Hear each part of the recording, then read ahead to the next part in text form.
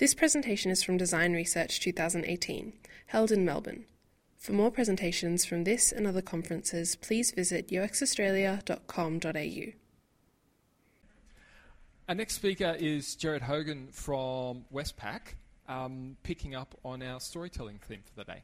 Please join me in welcoming Gerard to the stage. Thank you. I'd like to start by telling you a story. This is Bob. Well, this isn't actually Bob. This is not his real name. It's not his real photo. But we'll come to the reasons for that a bit later. But Bob is someone that I spoke to nearly 2 years ago now. We recruited Bob to talk about using mobiles for banking. What became very apparent early on was that Bob was way off spec, which is, one of those things that happens, right? You get these people, and we started the interview, and my note taker and I, we looked at each other across the table, and there was a bit of an eyebrow raise, and we decided, well, look, we'll keep going. We'll see what we can find, right? This is the part that I love about research. You talk to people, you find stories. And so we spoke to Bob, and we found out that while Bob doesn't have a smartphone, has a mobile phone, doesn't have a smartphone, so, hence being off spec, he does some really interesting things with technology that I'd never expected. So the point of this study was to find out how we could make mobile banking easier for people. Obviously, we couldn't help Bob with that. But what we found was Bob is suspicious of technology. He'd been scammed, so he doesn't like using the internet. He doesn't like using computers. But what he does every couple of days is go to an ATM and print out a transaction listing. So it gives him his last 5 or it might be 8 transactions. And that's how he keeps on top of what's going on with his banking. And this is something, like, I've worked for a bank for more years than I want to tell you, and this is something that I didn't know you could do. And so here's Bob, who, I'm looking at and thinking, well, geez, he's not really the kind of person I want to speak to, but actually he's using things in a really interesting way that I wasn't aware of. And the other thing we heard from Bob was the importance of people, which is something that, like Stephen was saying before, we work in a digital, microcosm. You kind of forget about these things. And for Bob, the important thing for him was the relationship he had with one particular person in a branch. So it was a local branch, and I talked to Bob about this, and he said, I needed a new bank account, and I went into one bank, and they didn't want to talk to me. I went across the street, and this person made me feel welcome and seemed like they were interested in what I needed. And so that's where I opened my account. And we were lucky enough that that was our bank. And so Bob is one of our customers. And that was a great thing for me. And this was a really interesting story for me because it's all of the stuff that goes around the things that we build. And so we went through the rest of the day and we spoke to some people who were, super nerds and checked their transactions every couple of minutes because they were paranoid about stuff. And we found out some other interesting things. The next day, I went back to the office and I happened to meet my general manager in the lift on the way up. Now, the building I'm in has these lovely glass-fronted lifts. We work on the 22nd floor. So over the course of that journey, my GM said to me, so, what's going on, Gerard? And I launched into the story about Bob because it was something that I'd found really exciting and surprising. I didn't really give it much thought. I wasn't trying to sell my GM on anything or prove the value of my job or anything like that. I was just telling him the story of something fun that had happened the day before. And we got to the end of the lift ride. I got off, I walked away, and I didn't really give it much more thought apart from to kind of worry about how much I blather before I've had my first coffee in the morning. And so I went on with the rest of my day. And something happened. Later on that afternoon, I got an email from my GM saying, Gerard, that story you told me this morning, can you give me the details of it? I want to share that with someone. And I stopped because this had never happened before. Never had I, as a result of research, had someone come back to me later on in the day and say, give me more, share that, let me share that thing. And so I stopped and I thought, what's going on? Is there something weird happening in the organisation? Is there some kind of organisational restructure that I'm not aware of? Do I need to be worried about my job? All of these things. And then I had this thought, how do I do that again? If I've been able to get my GM excited about this guy, how do I do it? And so I thought, was it because I was talking about this ATM function that, I didn't know existed and maybe he didn't know existed and that's what he was excited about. And I thought about it a bit more and it came to me that it was the story. That was the thing that had captured his attention. And so that's that's what I want to talk to you about today, is how you can use stories and how we've used stories. So I'm going to go through a bit of the mechanics. And I should say that while, Stephen's talked about banking and I've talked about banking as a starting point, this isn't about banking. This is about stories and what you do with those stories. And for me, this is what it's all about. It's about connecting worlds. It's about bringing your customers inside the organisation and representing their stories. And it probably sounds a bit over the top, but I consider myself to be an evangelist for our customers. That's the reason I'm here, is to share their stories, to bring those people inside the organisation and to represent them. So this is what we're trying to do. We're trying to connect these worlds. So I'm going to take you through a bit of the process we use to create and share the stories that we use. So what we do, it's a similar process, I'm sure, to what most of you have. You go out and you speak to a range of people. We generally do 6 interviews in a day, about an hour each. And we have people take notes. We have, copious amounts of brown paper and post-it notes.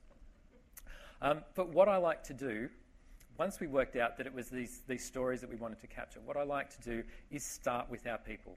So the first thing we'll do when we're doing synthesis is gather everyone who's been involved in our note-taking, and I'm really lucky to work with a team of excited and engaged researchers, designers, and grads. We have a broad spectrum of people, and so we get everybody in a room or an open space, and I like to use a whiteboard, and we kind of divide it up into panels for each of the people we spoke to, and we just talk about the individuals. What were the things that we remember about that person? How do we tell their story? And so this is before we start trying to look for themes and grouping our post-it notes and all that fun kind of stuff, which we do. We do a lot of that. But we start with the people. And so we go through and we'll jot down bullet points. And there's been more than one occasion where we've been told to quiet down, because we get quite excited about this stuff. And I love when I'm working with a big group of people, watching the markers change hand because different people want to put different things on the board. And I really like to encourage that, because it has everybody bought into the process. And this is an early example of that process. And I was lucky enough, the chap whose arm you can see on the side there is he's loved sketching, and he would draw cartoons, and he just started doing this for fun. And so for this particular round of testing, we had these lovely sketches of people. But that wasn't, that's not the important thing. Really, for me, it's about the story and gathering all of those different elements. So we'd go through each of our individuals and talk about the elements of their story and what mattered. And for me, the important thing about that is looking for the heart. What is the thing that's really important about that person or about their story that we can share with the organisation? And so that can be a combination of our observations, of their quotes, whatever it is. It's that's the part that you want to look for and you want to capture and try and put that on a page. So the other thing I should mention is the first thing we have to do is anonymise our people. So if we go back and look at these guys, they've all got names across the top of the page there. Those aren't their actual names. The first thing we do is we'll use their initials and come up with a different name. And it's important as part of the story because it gives them a persona. I don't want to call it a persona, but it gives them a thing that you can relate to. So we do that, and then we look for the quotes, we look for the elements of the story so that we can build that story out. And then we make it shorter.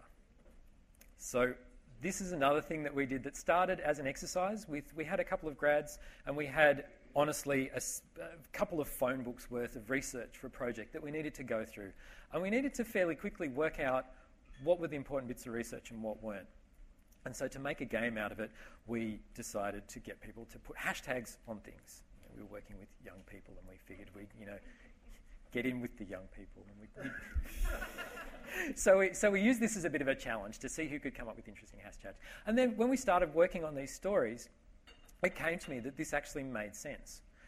So it's a little bit different from your standard hashtags. I was looking for some interesting ones from today's conference that I could use. Unfortunately, there haven't been any that I can throw at you apart from design research, which isn't really that exciting. But what we try and do is capture the essence of the person's story down into a couple of words. And the reason I do that is to create a bookmark. It's something that's memorable. It's something that you can go back to. One of the people on the slide I showed you before, he's Mr. Camembert. the reason his hashtag is Mr. Camembert, because we were talking about financial management. And I know I said I wasn't going to mention banking, but I have to. He was talking about financial management, and he was talking about charts. And he's sitting there going, you know, those round things, the Camembert. I'm like, perfect. I've never heard a pie chart called the Camembert before, but I love it. And so you know, years later, that's who he is for me, and that gives me a window back in to go and, you know, understand the rest of his story. And, you know, some of my other favourites are my dog has a credit card, and the twirly moustache hipster who was just all the hashtags because that was how he spoke. So, you know, we use these hashtags as a way to bookmark and to get back into the story. And also it's a fun exercise. You know, it gets my team excited about understanding the person and you know, trying to get down to the root of what was important about their story.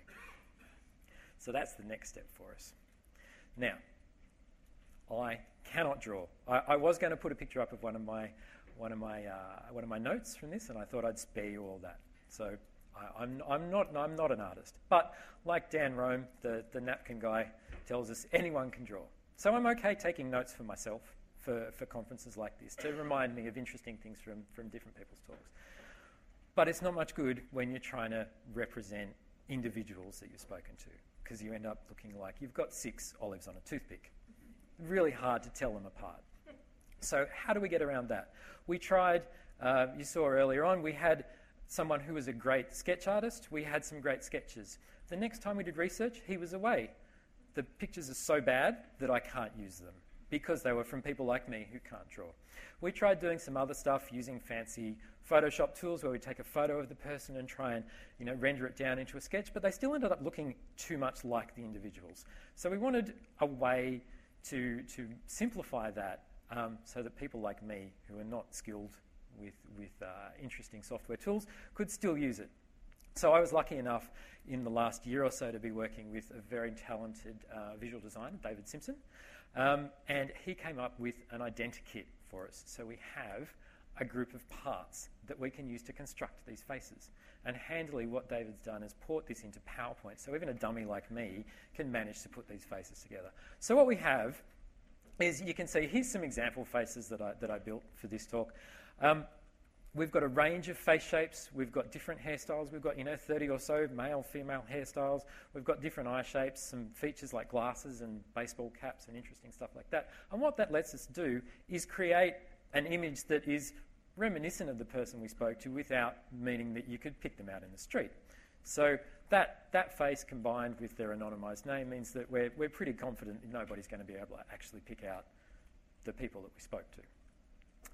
But it's a really important part of the story, is having a face, because people are inherently visual, and so it gives you a cue to tie back to the intent or what it was you wanted to remember about that person. And so then what we have to do is bring all of those bits together. So we take that list of bullet points that we've created as a team, that hashtag that we've got that sums up the story, and the name and the image, and we build a shareable snapshot. Now, the story part itself takes a little bit more work, and usually I like to do that. I do it myself because I find it's fun. I like telling stories. I like building stories. So I'll take those bullet points away and go and turn it into a series of paragraphs. But as much as we can, we try and use quotes from the conversation so that we can properly represent the person's point of view. And the thing that we've done is, I should say as well, the thing at the bottom of the page in red is the jobs to be done that Stephen was talking about this morning. So we've got that link there from the story back to the jobs, which means we can travel both ways. You can start with the jobs and drill down to the stories, or start with the story and understand what those jobs are, and then work back from there and find other examples of people who've had the same jobs. So again, this is a thing that's created in a simple to use tool like PowerPoint, so that anybody can do them. Because one of the important things is that these stories live on, that the process is repeatable, that anybody who's doing research in our team can use the same outcome and have the same result. So we end up with these with these one-pages for each of our people. These are generally printed out as an A3 poster. But what you have to do is keep your people visible. So once we've created these stories, it's really important that they don't end up in the digital equivalent of the locked filing cabinet at the bottom of the stairs marked "Beware of Leopards." Yes, another Douglas Adams reference for you. So what we need to do is keep our people visible. This is the wall for the project that I'm working on at the moment. We're lucky enough to have, in total, we've got 17 metres of whiteboard, which is insane. But what I've used is about 9 metres of that, and we've just stuck all of the people we spoke to of this project, we've got their posters up along the wall so that anybody who walks into the design space for this project can see the people that we've spoken to. And it lets us have a conversation. The most frequent conversation I have is, oh, so these are your personas. No, they're not personas. These are the actual people we spoke to. Have a look at their stories. And what I'll do is often use, the hashtag as a way to get someone interested in one of those stories and go through and tell them through some of the stories. That comes back to that point about me being that evangelist. I will, anytime anybody stands still, start sharing a story with them. And as you've seen, that could be in a lift. You could be stuck in a lift with me. You'll get a customer story. But it's important, right? This is the reason we do research, is to bring these customers back into the organisation, and sharing their stories is the way that I keep that alive. So having them visible on the wall. And that extends to things like we have, in an agile process, we have stand-ups, we have showcases, we have all of those rituals, and given the opportunity, I will share a story at one of those. So it's very important that once we've done the research, to share the story as a lead-in to sharing our insights, so that people have some empathy for the people we've interviewed before we talk about the insights and what we've learned from that research. So we'll share those in those forums, on the wall, in the lift, and in our amazing database of stories, so that we've got a tool that we can point people to. And again, that's so that those stories live on. Once I stop working on this project and things get pulled off the wall, I don't want these people to disappear. I want them to live on in the organisation. So having a database where we can come back to those people through looking at the jobs that they've had to do is a great way to do that. I'm going to tell you another story. I said I was a storyteller and not a drawer, so here we go. This is Marek. Again, not his photo, and thankfully not our infrastructure. But Marek is a solution architect, and he's one of those people who's been voluntold that he's on a project. So he's been assigned to work on this project that I'm on at the moment. He didn't really know very much about design thinking or designers or any of the kind of stuff that we do before he came to the project. But what I love about Marek is that he's embraced it wholeheartedly. And so he's come along to our research. Every time we've gone out and spoken to customers, he's been there for at least one of those interviews. And he's interested in the process, and he engages with it, and he talks to us about what's frustrating for him. And that was the fun thing for me. We were talking one day, and he said, I wanted to grab these people and shake them and say, no, that's not what you're supposed to be doing. But then I realised that they're different from me. And so what's important for them is, they don't think the way I do, and what's important for them is not what's important for me, and that was okay. So having someone who's a really important person for me on this project, because Marek is the guy who's going to help me actually get stuff built. We can have our designs and have our insights, but unless we can actually have the technical people build the stuff, it doesn't go anywhere. So he's important for me, and I love that he's interested in what we do. But this didn't really become clear for me until a week ago, when both of us got voluntold that we were going to speak on a panel to another project about our experiences. And we were asked a bunch of questions about, what it was like to work in a cross-functional agile team, and, how did we go about using all of this whiteboard space that we had. And Marek was asked the question of what's been the most interesting thing for you about working on this project. And without even looking at me, he turned and said, it's the research, going out and participating in these interviews and seeing the experiences people have and how they're different to my experience has been the most interesting thing for me about this project. And so that is really the third type of story that I wanted to talk about. We've got the snapshots, we've got the hashtags, immersion. And this is something that we've heard again and again today, is that getting people out there and immersed in the research is the best thing that you can do to get that engagement. Unfortunately, not all of our stakeholders are Mareks. You know, the person who's got too many meetings and too many phone calls and too many emails is far more the norm in a large organisation like mine. So we need to rely on other methods, and that's where the story snapshots and the hashtags and the sharing are the things that help.